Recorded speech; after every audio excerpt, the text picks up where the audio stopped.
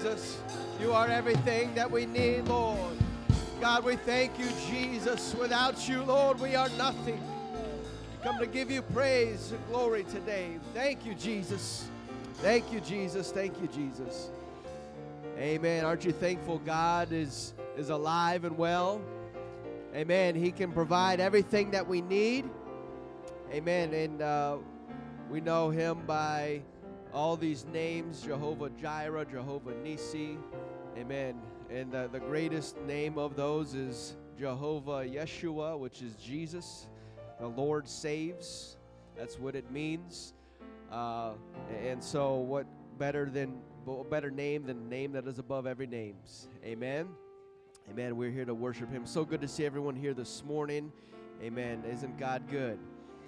Amen. God is good. We have a great time last night at a prayer meeting. God moved, amen, in a mighty way. Amen. Thank you all those that came out to help yesterday morning and came out yesterday night. I mean, God is good. Amen. So we want to begin our Sunday school session and do something different today. Before we begin, what we're going to do is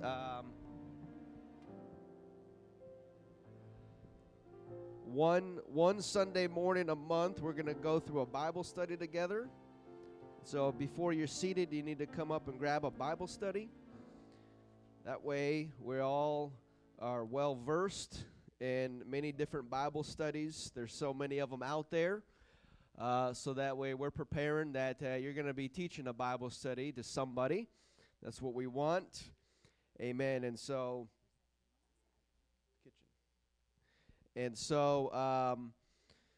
today we're going to be doing this one. Next month we'll do a different one. I mean, there's a bunch of these little pamphlet ones out in the back here, and we'll go through them all. You'll gravitate towards one that you like, I'm sure. And if not, maybe you'll write your own. That's fine as well. Amen. And so you may be seated today. Amen. And so this is one of the ones that I like to go to first off. One of my go-to ones, Beyond Belief. And so if you can understand or begin to think about it, where the perspective of this is going, the purpose behind it is there's obviously everyone in the world, not everyone, but everyone is a Christian, supposedly. And but the truth is that so many of them become Christians through John 3:16. Just believe in the Lord, you'll be saved. Romans 10:17, call upon the name of the Lord, you'll be saved. Believe with all your heart, you'll be saved. And so the majority of Christianity out there are saved by faith, and we are saved by faith. We're saved through grace by faith. I mean, without the grace of God, we wouldn't be here. God gives grace so that we can have an opportunity. So without the grace of God, we're nothing. We're not saved. We don't even have the opportunity to be saved. And then apart from grace, that opportunity, the space, we need faith. Because if you don't believe, you're not going to be saved, right? It takes grace and faith, and through our faith begins to produce fruit in our lives and become obedient to the Word of God. So there is more than just believing, but there's actually living it out and becoming obedient to the Word of God. And so this Bible study obviously kind of attacks, not necessarily attacks, but deals with Christians or believers that you may encounter that says, yeah, I believe, I'm saved, I believe. And that's great. We want to rejoice in that, but we also want to tell them, hey, there's more. There's more than just believing. And so here we are, Beyond Belief. And we got about 24, 25 pages. We're going to zip through here. And so that's the intention is to finish a Bible study in this hour that we have. That way you can also teach it in an hour, a lunch break that you have, or whenever. There are obviously many, there's deeper and more in-depth Bible studies, 12-week long courses exploring God's Word, Word for Truth. And so We'll probably get to those at some point, but first we're going to go through all the quick Bible studies, the hour-long Bible studies, the pamphlets that we can easily teach anywhere. And so obviously going on page number 2, it talks about personal responsibility, that how salvation is on the individual. I can't...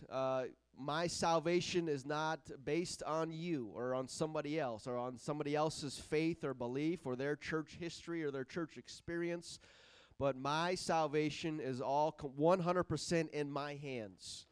That way, if I don't do anything with it, I can't blame anybody. And God takes, again, last week, the excuses. God takes away everyone's excuse because he puts it on.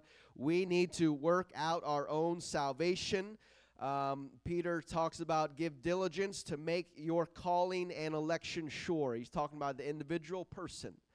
And so many people just come to church, whatever the preacher says, I accept it, that's great, that's word, and obviously if the preacher is preaching truth as he should be, that's great. But still, that doesn't give us the excuse or say, well, I don't got to worry about it, I don't got to study, I don't got to do all these things. No, it still falls back on the individual, because if the preacher is preaching false doctrine and you accept it, guess what? You want to blame the preacher, but the Bible says you need to blame yourself. Study to show yourself approved. Give diligence to your calling and election. Work out your own salvation. And so all of this is placed on the individual. And even we preach the truth, the whole truth, the gospel truth here. And again, if we, for whatever reason, are preaching something that is wrong, that is contrary to the word of the Lord, guess what? The word of the Lord stands true, and we need to be corrected. And that's what doctrine is, for reproof and correction, and that's what the word of God is. And so that is what we align ourselves with. And so obviously we have to understand that God has a plan, and he's always had a plan. From the beginning of the earth, before he created the world, he has a plan. We have plans for our life, and so obviously God's going to have a plan for all of this that he's doing. And so nothing happens by accident. Nothing takes God by surprise. He knows the end from the beginning, and he's always had a plan for salvation. Through the foundation of the world, the Lamb of God was slain. Before God said, "Let there be light," he already had the plan of salvation, because he already knew that man would fall. He already knew that Adam and Eve would sin and mess up. So before he made the world and made mankind, he first had a plan of salvation, and that is the Word of God. In the beginning was the Word was with God, the Word was God. The plan, the salvation, the idea, and the Word became flesh at the appointed time. The plan revealed itself in the appointed time, and that is when Jesus appeared on the earth. God rode himself in flesh, and so he has always had a plan. And so it is on you and me to align ourselves with God's plan. Doesn't matter what plan you think God has. God has a plan, and he's sticking to his own plan.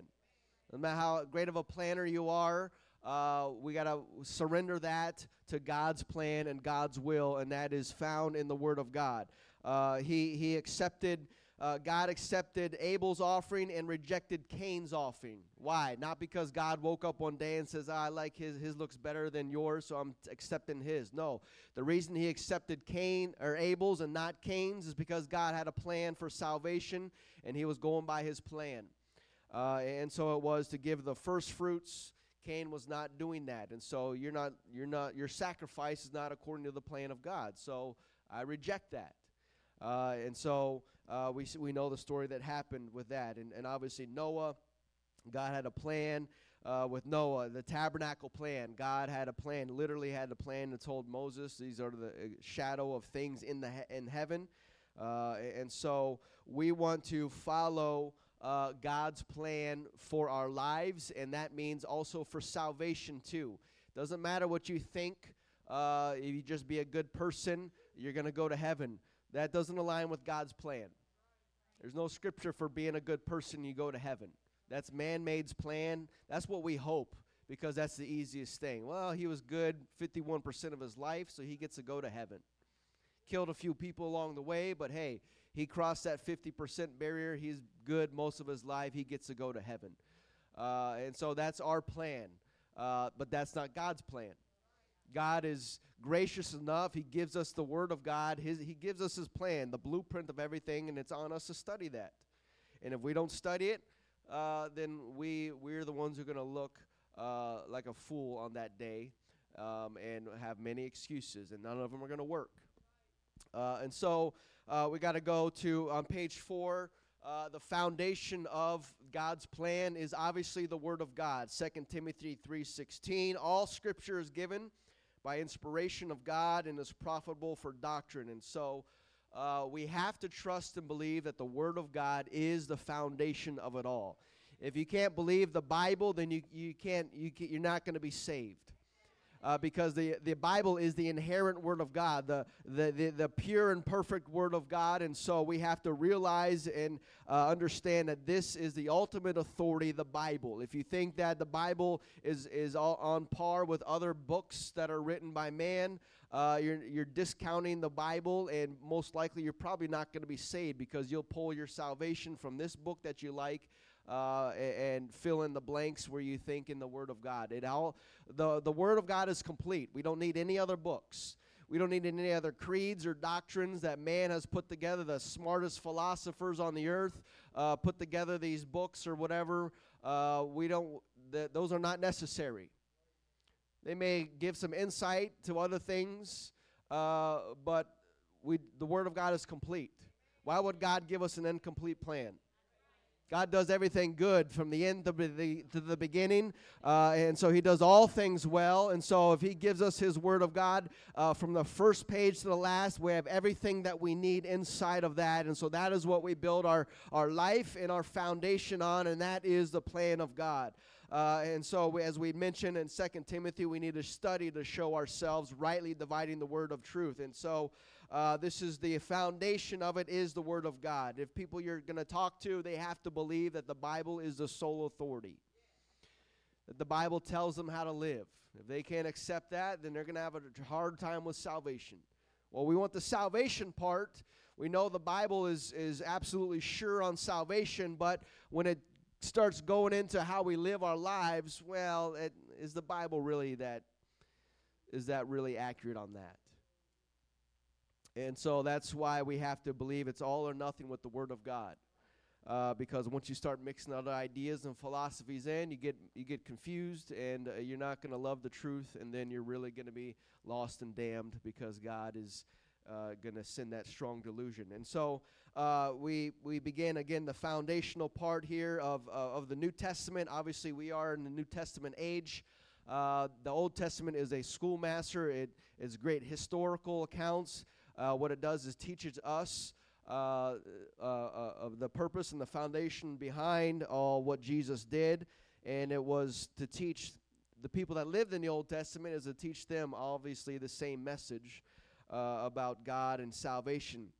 And so we obviously see the Matthew, Mark, and Luke, and John, the four Gospels. They tell the life of Jesus Christ, the gospel, the good news. And the good news is the death, the burial, and the resurrection of Jesus. That's the good news, because without that, we would not be here. And so we begin to look in the Gospels, because this is the narrative, the story of Jesus. The words that He spoke are written and recorded in these Gospels. One life, four different perspectives. Many of them share the same stories, but they may not all use the same words and different perspectives. If you all were to go home today and write a little summary of what happened in Sunday school today, we'd have 44 different versions of what happened today, but yet still the same message, right? At least I'd hope. We're paying attention. So we had four different writers that the Spirit of God worked upon and moved upon to write these and record these. And so here we find the words of Christ. And if you get a red letter edition Bible, the things that are red, that's what Jesus said. So those are what we're going to look to, because if God has a plan, He came to earth to reveal that plan.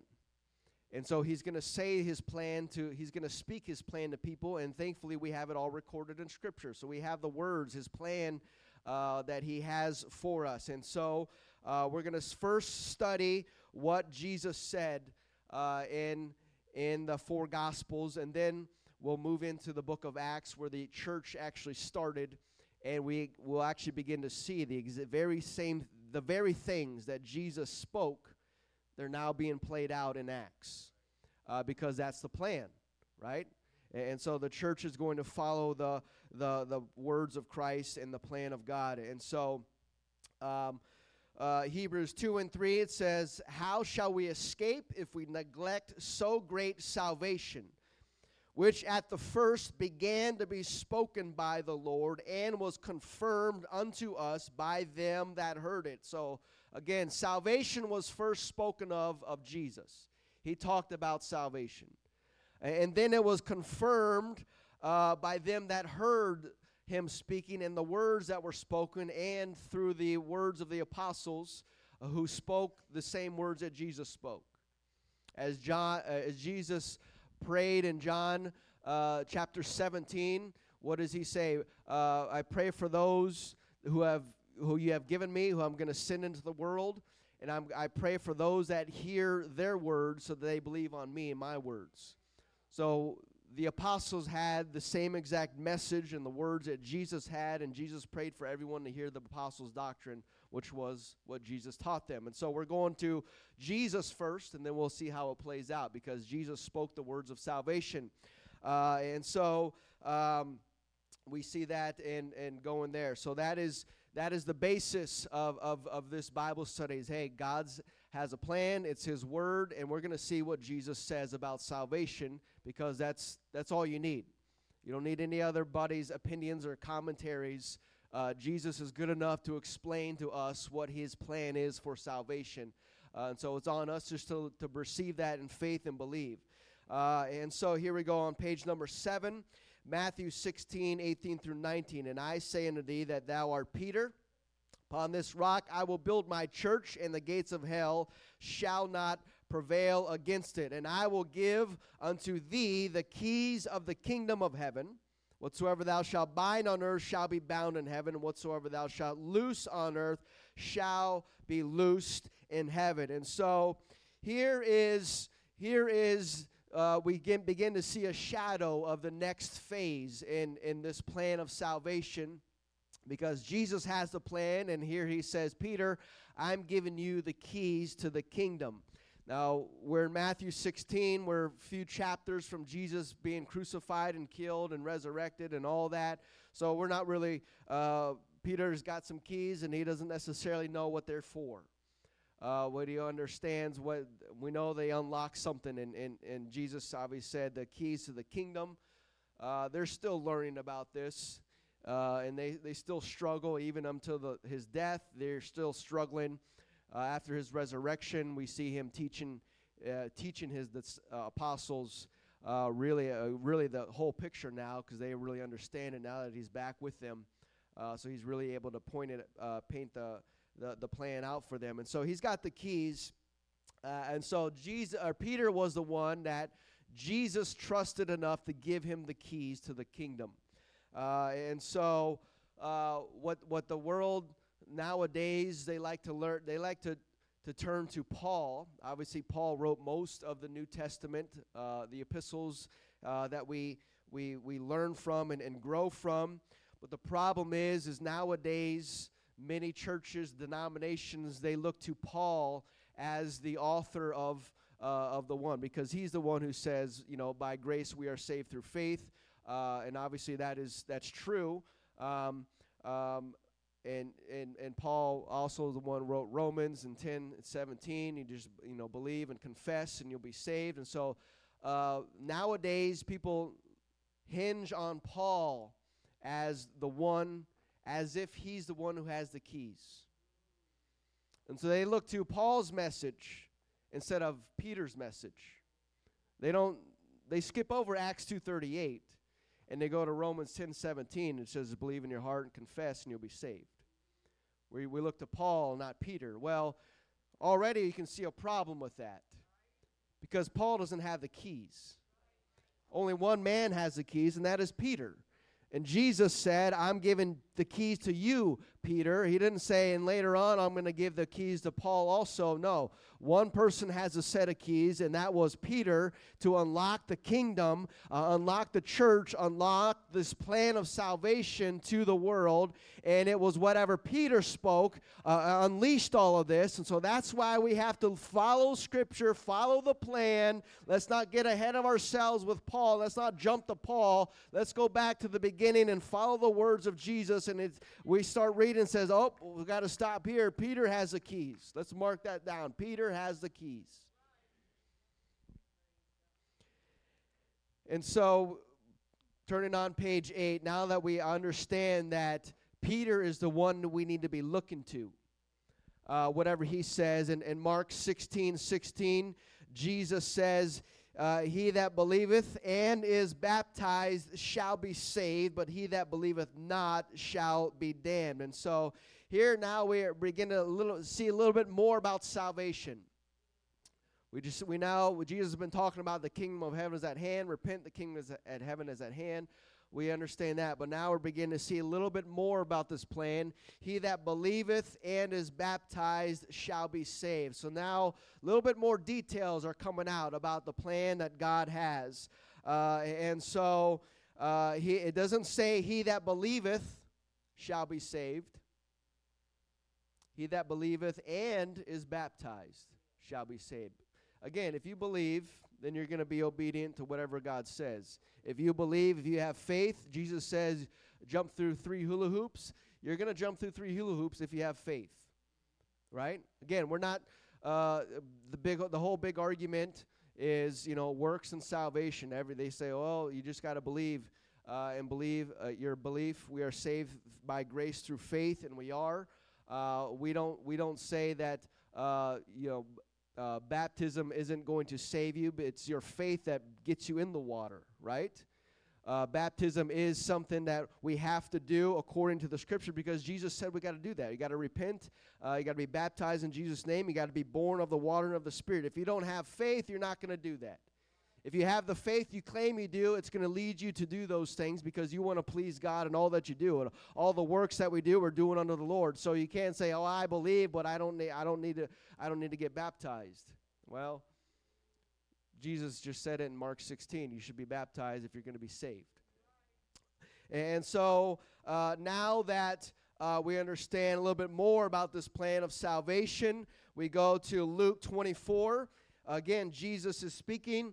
And that repentance and remission of sins should be preached in his name, whose name? Jesus' name, among all nations, beginning at Jerusalem. And so now he that believeth and is baptized shall be saved. Another thing that Jesus said is that repentance and remission of sins should be preached in Jesus' name, beginning at Jerusalem. So we begin to see more details of this plan, right? It's beginning to unfold, and we obviously already know what this is talking about and what's leading to, but again, we're talking to people who just believe, right? We're sitting across the table who says, well, I believe and I'm going to heaven. Well, let's talk about the plan that Jesus laid out, right?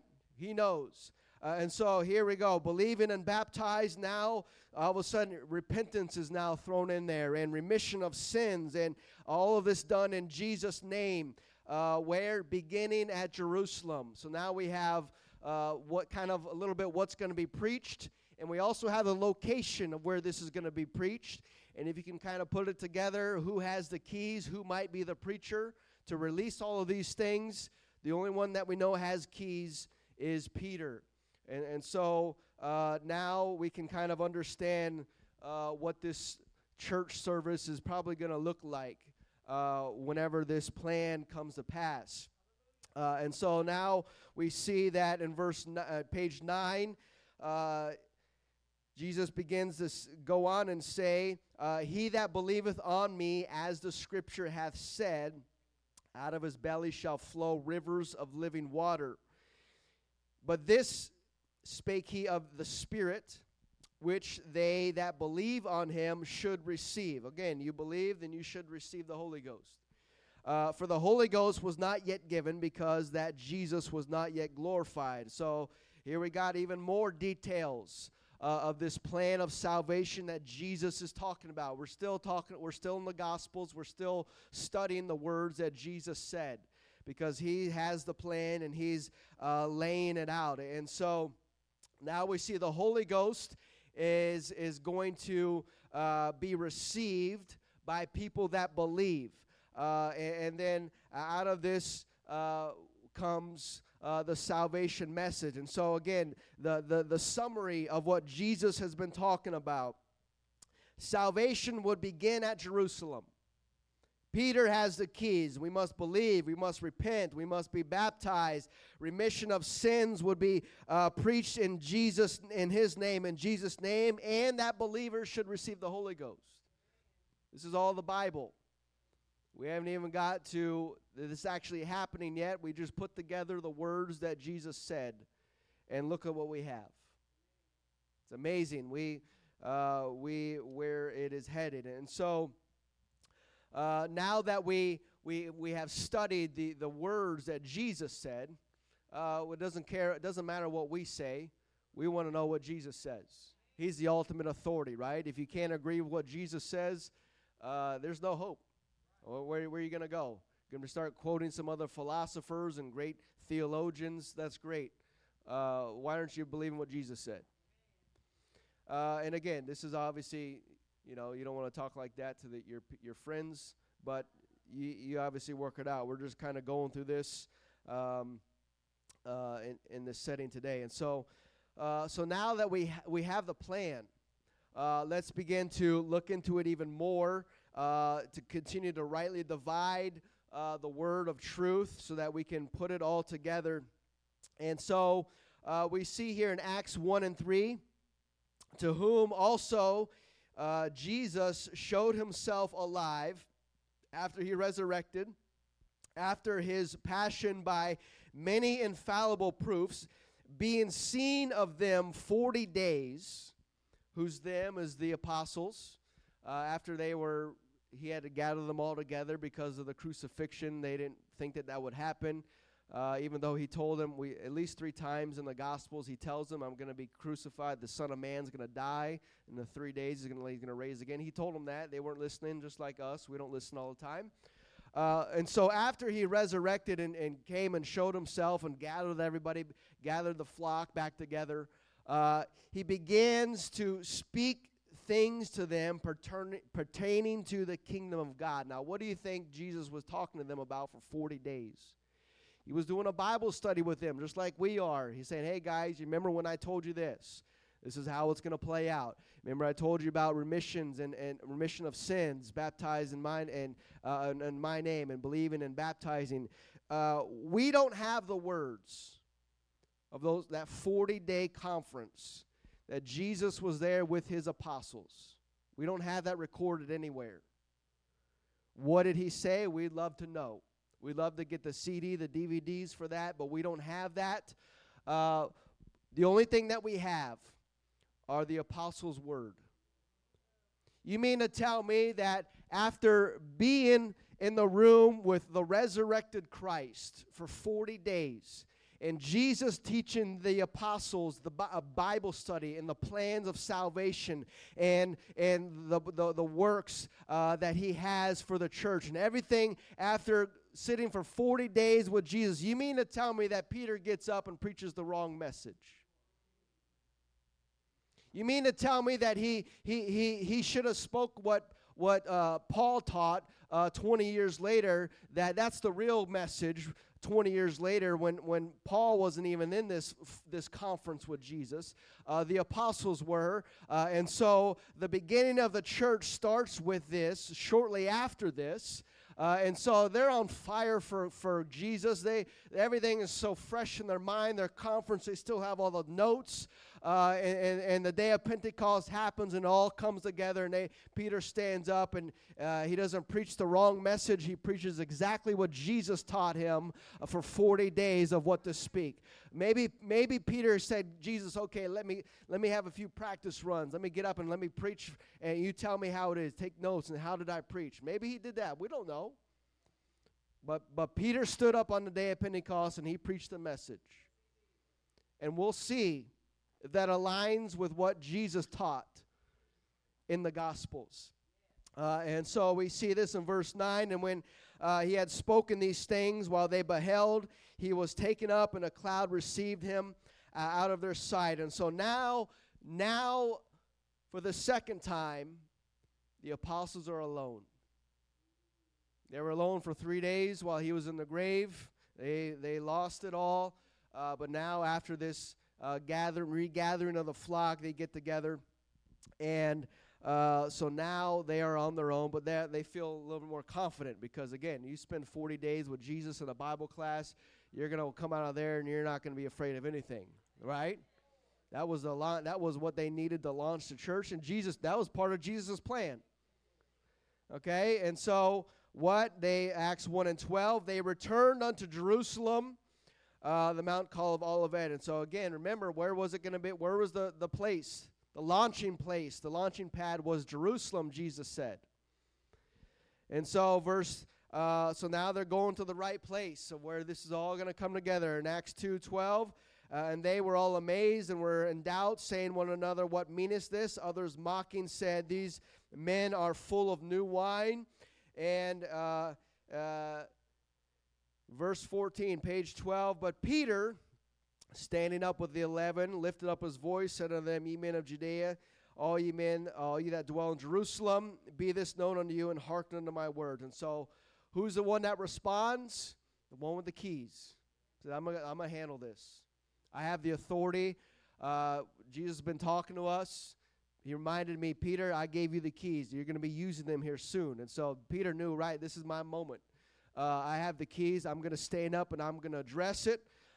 Peter stands up and he begins to talk to them and remind them of a brief history of what just happened with Jesus and the prophecies and those things. And in verse 37, now when they heard this, they were pricked in their hearts, said unto Peter, the rest of the apostles, men and brethren, what shall we do? What do we do now that we've heard this preaching? And so now we see that up to this point they're in the right place, Jerusalem. They have the right man. Peter's the one standing. And now the unbelievers are saying, what do we need to do?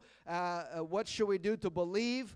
And so for the first time since Jesus ascended, salvation, this message is now going to be ready to be preached for the first time. Not from the mouth of Jesus, but from the anointed ones, the one with the keys to the kingdom of heaven is now going forth.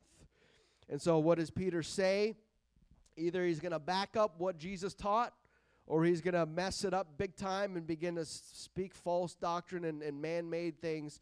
What does Peter say? Then Peter said unto them, repent, be baptized every one of you in the name of Jesus Christ, for the remission of sins, and ye shall receive the gift of the Holy Ghost. It's amazing. It's not by accident he said these things, but they are exactly what Jesus taught in the Gospels, the plan of salvation that he explained to them. And so they fulfill exactly what they do. And recapping in page 14, Hebrews 2 and 3, how shall we escape if we neglect so great salvation, which at the first began to be spoken by the Lord? It was first spoken by him. We figured out the plan. And then confirmed unto us by them that heard him, that they were there with him in that 40-day conference Bible study. They said the exact same thing that Jesus said, and that is repent, baptize, remission of sins in Jesus' name, and to be filled with the Holy Ghost. And so there's no confusion here. There's no vagueness. There's no shadows of, well, you got to read between the lines and all these things. It seems like to me they say some of the same exact words that Jesus spoke. Why? Because it was his plan, and they don't want to mess up his plan. Peter already messed up enough, and so he said, hey, I'm going to say every single word you give me, I'm saying it right down to the letter. And so here Jesus spoke about repentance and baptism, and all of these things were confirmed by Peter and the apostles, all wrapped up in Acts 2:38. That's why we preach Acts 2:38. That's one verse. Salvation wrapped up in one verse.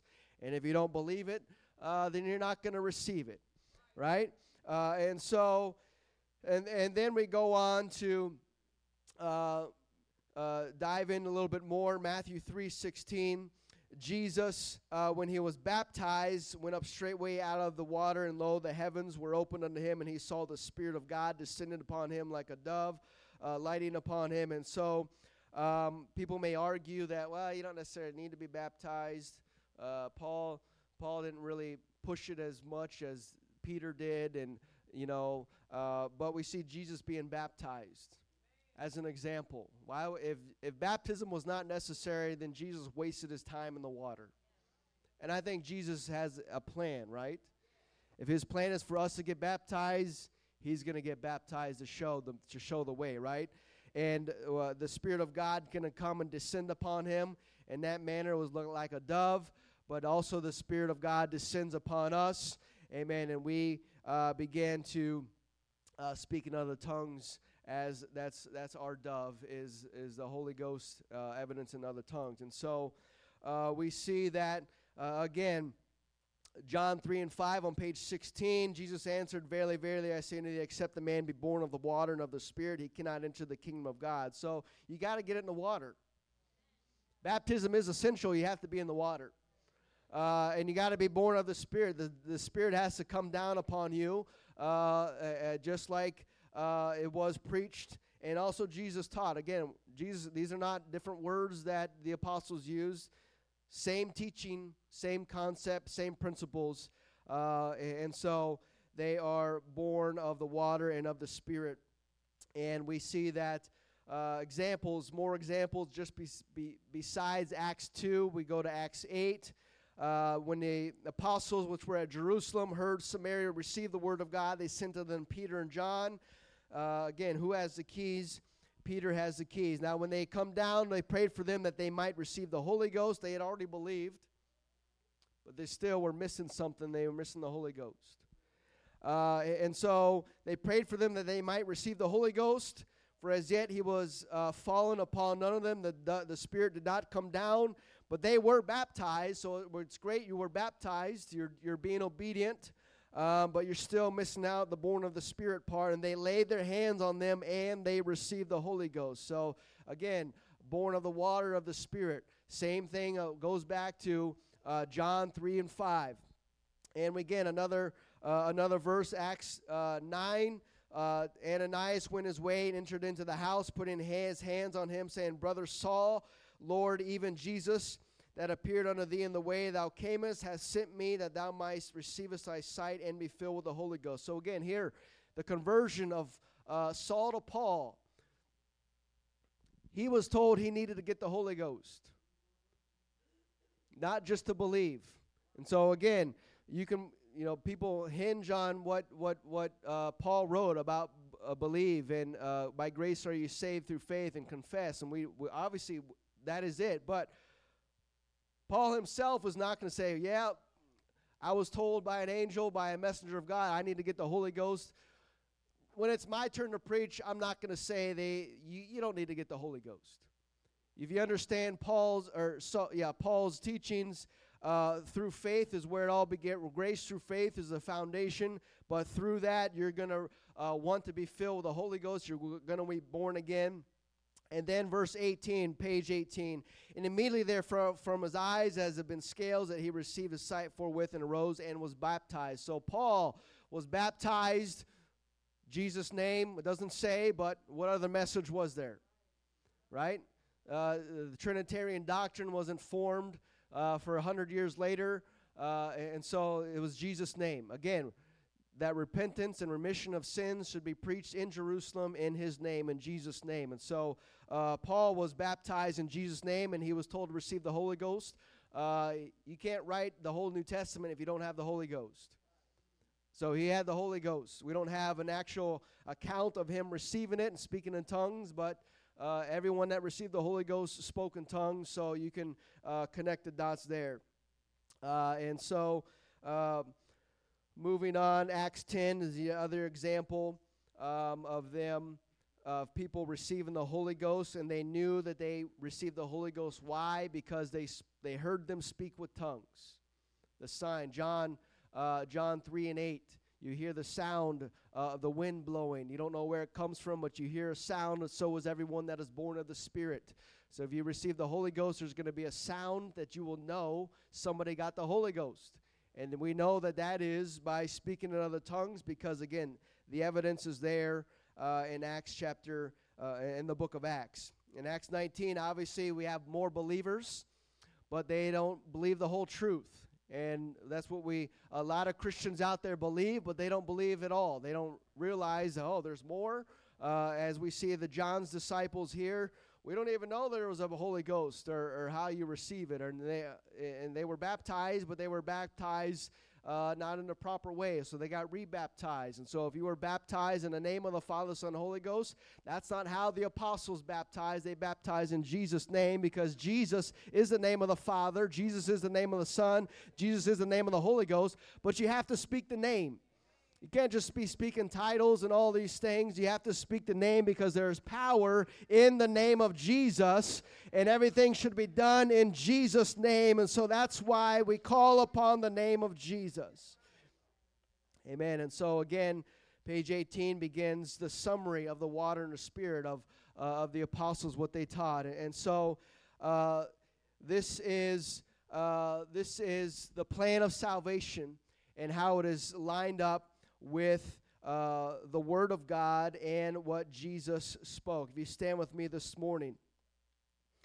And so the last few pages of the book of the Bible study, again, kind of break it down of what we just talked about, repentance and baptism in Jesus' name. And then we understand that there is more than just believing, because believing is going to lead you to do something.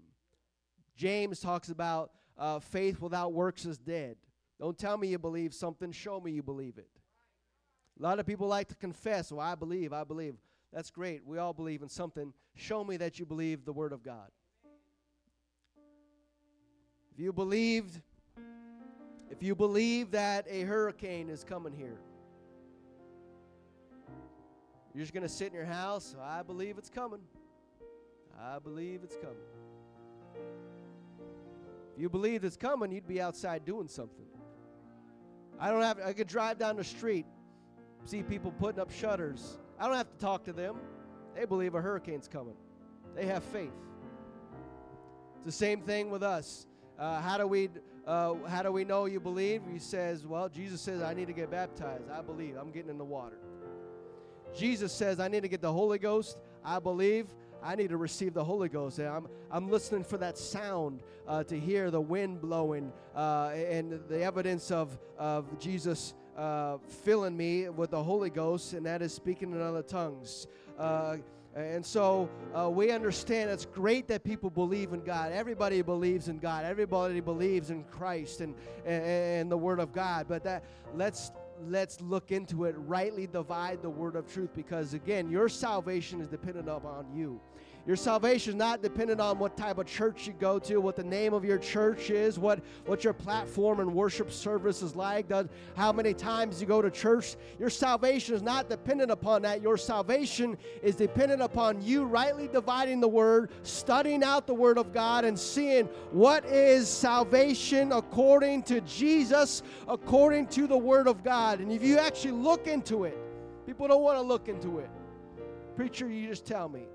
Well, hopefully he's telling you the right thing. Hopefully hopefully he's rightly divided the word. Otherwise, you're lost, and you can't blame anybody else but you. Amen. So this is that Bible study. Hopefully you have a better idea, a concept of a simple Bible. Again, this is not strange stuff. We live this stuff out. And so sometimes we're not always the best teacher or communicator, but hey, just follow along as I did. You just read it through, maybe add a little things here and there of your thoughts, your testimony, your experience, and just flip the pages. Have people read the verses and stuff like that. It's not that hard. It's more hard in our mind than it actually is in reality. We begin to put up all these reasons, excuses. Well, I can't do this. I don't know what to say. Well, just open this up and read it word for word. You're doing 100 times better than not doing anything, right? And let God begin to work in you. And if we step out in faith, say, God, I've never taught a Bible study before, but I want to do that. Amen. If you continue to have that desire and pray for that desire, God's going to give you a Bible study to teach. And hey, you know something you can already teach right now. And just grab a little. I got to get more of them because I gave them all out here today. That's okay. When we got more Bible studies we're going to be going through, and so you'll find one that you like the best. And if you don't like them, you write your own Bible study that is aligned with the Word of God. We're going to see great things happen. Amen. Because revival happens when God ignites us, and then we begin to go out and make disciples and begin to teach people, hey, this is how you live for God. This is what you do and don't do. If we're willing to step out, the harvest is ripe and ready. What do we got to do? Pray to send laborers out there. Pray to send people to give Bible studies. We need people to give Bible studies like never before. And when we're doing that, we're going to see the kingdom of God grow in a mighty way and use you like you've never used before. Amen? Amen. Let's worship the Lord today. Let's thank Him, God. Oh, Lord, use us in a mighty way, God. Hallelujah. We worship you.